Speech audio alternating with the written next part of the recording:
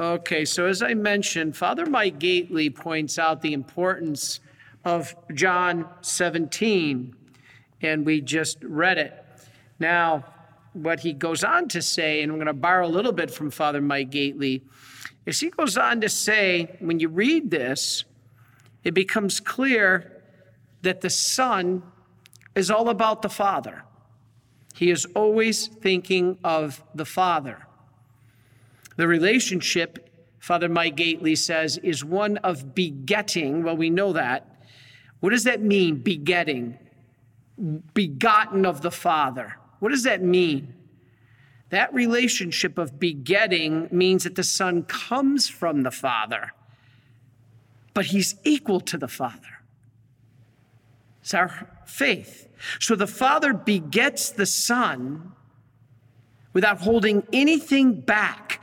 The Son is fully equal to him. The Father withheld nothing.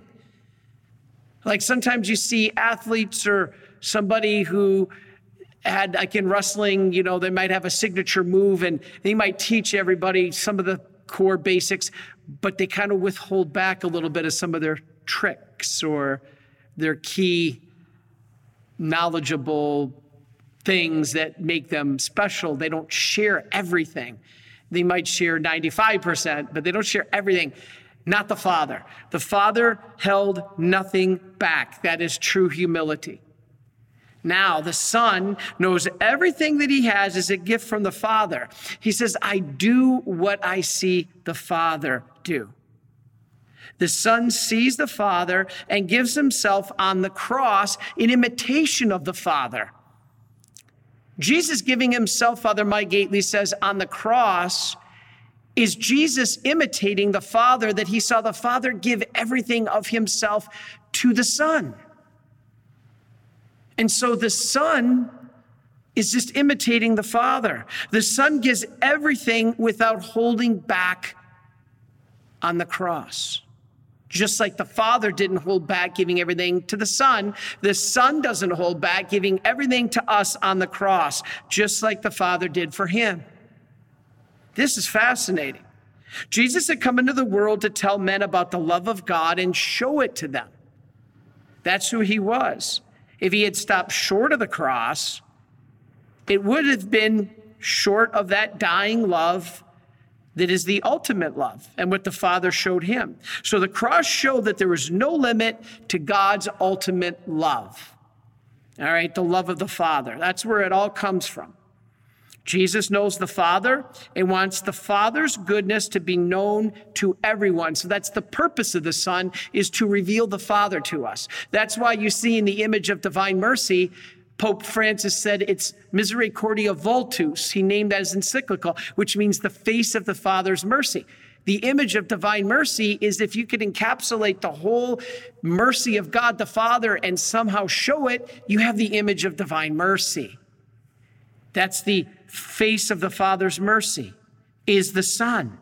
So Jesus knows this. Jesus says that we know him. Then how do we know Jesus? How do we know the Son? If we know the Father through the Son, how do we know the Son? Through the Holy Spirit. And it's because the Holy Spirit reveals the Son. He says that they may be one as we are one.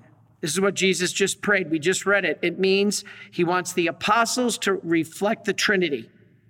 The Trinity is not in the Bible. Father, where's that in the Bible? Father, where's purgatory in the Bible? The word Trinity isn't in the Bible. But we just got a lesson from Christ in what it is. When Jesus says, I do not pray for the world, it's not out of unconcern that the world is in need or its plight. It was because he was focusing here on his disciples. This is who Jesus is praying for. He's praying for the instrument that he was going to be creating called the church. Father, we don't need the church. Well, Jesus seems to be saying, I'm setting it up that way. Who are we to tell Jesus he's wrong? Jesus says you need the church, but you say you don't? Might want to reflect on that one. This is how he will reach the world. He was praying for the church. The world does not know me, but my sheep do. That's who he's talking about. What makes our church different from any other religions, from any other faith, is that knowledge of God as Father. No other religion sees that. Jesus revealed himself as Abba, or the Father as Abba. To see Jesus is to see, as I said, what the Father is like. Jesus makes it possible for us to know God personally. That's what makes Christianity so special. God is a personal God, not this fire-breathing monster. And so the other gods, gods of Islam and others, they're so transcendent and impersonal, they would never condescend to become one of us. He's not known to them. He's a figure way over and above. This is why all religions are not the same. Jesus says here that they are not of the world. I'm not of the world, and either are my followers. We live in the world, but we're not of the world. And so this is like us religious. That's one of the things that we always say about ourselves. We live in the world, but we're not of the world. And then Jesus goes on to talk about consecrate. I'm going to be consecrating them in the truth. What does that mean? It means to sanctify, to set aside, to be made holy. And to sanctify them means to consecrate them for a holy purpose. This is why we do consecration. We are all consecrated by the fact that we are brought here. You've been set aside by God for him bringing you here. Now, take what we learned from the message in today's scripture and the grace from this Mass and live it. That's the whole message. Live that consecration. Jesus says, I send them. That's interesting because the mission of Christ becomes the mission now of the church after his ascension. Jesus ascended to the Father. Did he just leave us alone? He says, no, I will remain with you to the end of time. Well, how's he going to do that? Through the church. His body, blood, soul, and divinity is here on the altar. I send them. That's important because the word apostle means to be sent out. And so this is what we are becoming, to be consecrated in the truth first, and then to be sent to show that truth. This is our mission. Their goal and our goal as apostles of divine mercy is to make others know God. And it could be in your words, deeds, prayers, or example that you live. Father, I can't go out. I'm sick. I'm quarantined. Yeah, you can pray. You can offer up your sufferings. You can join us in these live streams, be part of our Marian family, support us through prayer. We support you through prayer. And you become the hands and feet of Jesus through being a Marian helper, through being a Christian, through being a Catholic. This is important. To know God is just not intellectual knowledge, but a personal relationship. This is where our non-Catholic brethren have it right. Do you know Jesus personally? Yeah, through the sacraments. Without Jesus, such intimacy with God is not possible. This, again, is why our faith is different. We must realize that that's the key to evangelization. You first have to teach people who Jesus is and why they want to follow him before we catechize and tell them how to follow him. Many of us, me included, many of you, go out and tell people how to follow Jesus. But if we don't first tell them who Jesus is and why you want to follow him, it's not going to stick. And so it is Jesus who taught us right here that God is not a remote, unapproachable, distant being, but he is love. Abba, Father. So Jesus says that he doesn't pray for the world. And I thought that was interesting because he also says in Scripture, John 3:16, that God so loved the world that he came into it. So what gives? The world stands for this society without God. When we bring God into it, it becomes heaven on earth, not the world. Without God, it's known as the world. What Jesus does for the world is send his disciples into it so that it becomes heaven on earth. I think this is fascinating. He prays for his disciples in order that they will be made disciples of all people, to win the world for him. That's why disciples do not belong to the world, because they now have a spiritual life. We do too. This isn't powerful. So, all right, to summarize, basically the flow here is from creation to a new creation. All right, the Father is the ultimate source of creation. That's why we say the first great act of mercy, creation, we normally attribute to the first person of the Trinity, the Father. But then what happened? The Son, the second person of the Trinity, gave life to all creation. How did he give life to it? He breathed the word. And that's who the Son is. When the Father thinks, he speaks. And when he speaks, that word is the Son, the wisdom of God. And by it was created all things. That's why we say the eternal word television network. Jesus is the eternal word the Father spoke, and that word that comes out is the Son. But you can't speak a word without the power of a breath. That breath, that power is the Holy Spirit. So think of yourself as a mini Trinity. If you're like God the Father, you think. Then when you speak, the word comes out as part of you. Your words are part of you. And that word is powered by breath. That's the Holy Spirit that gives you the power to preach, to teach, to live, to love. This is what it's all about. He gives us eternal life to those within creation given to him by his Father. All right, so the Father gives all to the Son. Now the Son gives all he has to give us life. The Son gives them now life. We got broken. The Son redeemed us. Now the Son takes us back to God the Father. From whence we came, we are redeemed. This, as you've heard me all say before, happens at the Mass. All right, so I want to finish by talking a little bit more about the Trinity, because remember, we're getting ready for this at Pentecost Sunday. I'll be here to celebrate the Mass with you on Sunday. We're going to talk about the meaning of the Holy Spirit. But I can say this for right now. We want to go back to the word begotten, as Father Mike always talks about. What does that mean, begotten? Beget of the Father, begetting. All right, God the Father, as I said, is called the first person of the Trinity. Why? Is it because he's older, or he's greater, or he came first? No. All three members of the Trinity existed at the same time for all eternity. It's not because he's greater or he's older than the other two persons, but because he is unbegotten. He came from no one. The unbegotten is the Father. The begotten is the Son, meaning he comes from the Father. So the second person of the Trinity is called the Son because he's the only begotten of the Father. He proceeds, which means he comes from the Father, not created, but he comes forth. And he's called that divine word, as I said, the wisdom of the Father. Now, the third person of the Trinity is called the Holy Spirit, because from all eternity, he is breathed forth. That's why Jesus in the upper room breathed on the apostles.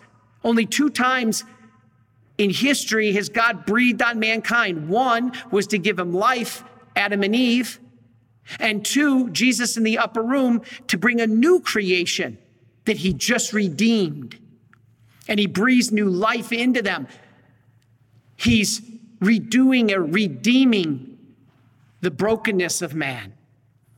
And so this Holy Spirit is breathed forth by the Father and the Son.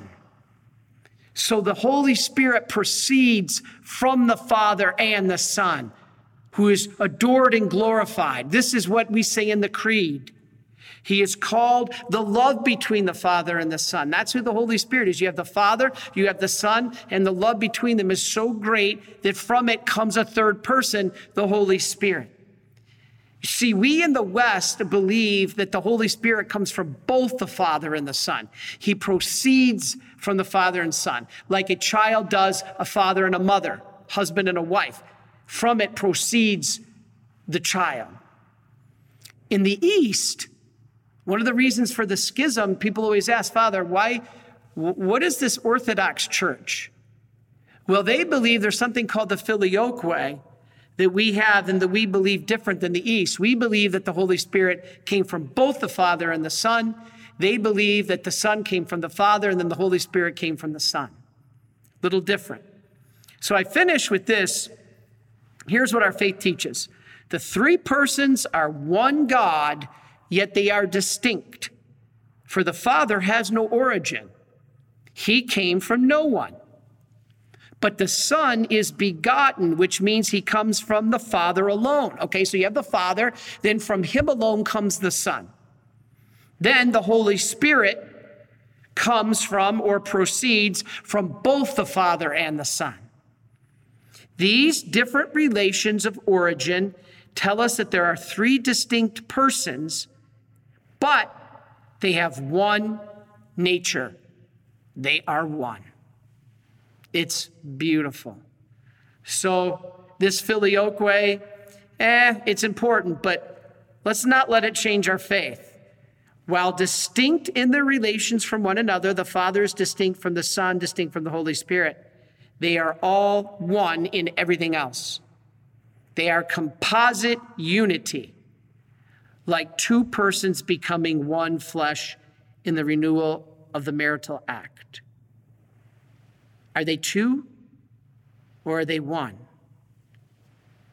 In the marital act, when the husband and the wife are renewing the marital act, are they two persons or one? They're two distinct persons, but they become one flesh. That's a mini example of the love of the Trinity, and from it comes a third person, the two that came together, and from it comes a third person, the child. It's an example of the mirror of the Trinity. This is what our faith teaches. This is Catholicism.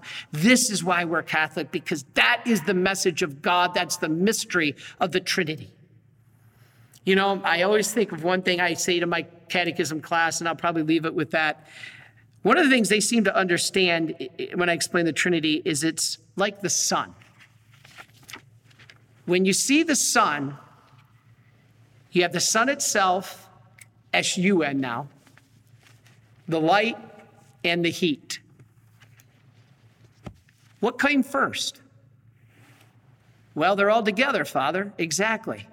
It all exists at the same time. But are they separate? Yeah. The light is different from the material, different from the heat. But yet they don't exist without each other. The sun without the material of the burning and the atoms and the gases doesn't produce heat or light. And without the light, there's no heat. Without heat, there's no sun. It's all related. It all is together yet distinct. That's how God is. And I think that's a great example because he warms our hearts and gives us the light by which to follow the path of truth. And without the Son, we don't exist, S-U-N. And without the Son, S-O-N, we definitely don't exist because we have no life, no eternal life. So with that, praise be to God, Father, Son, and Holy Spirit. Are you a Marian helper?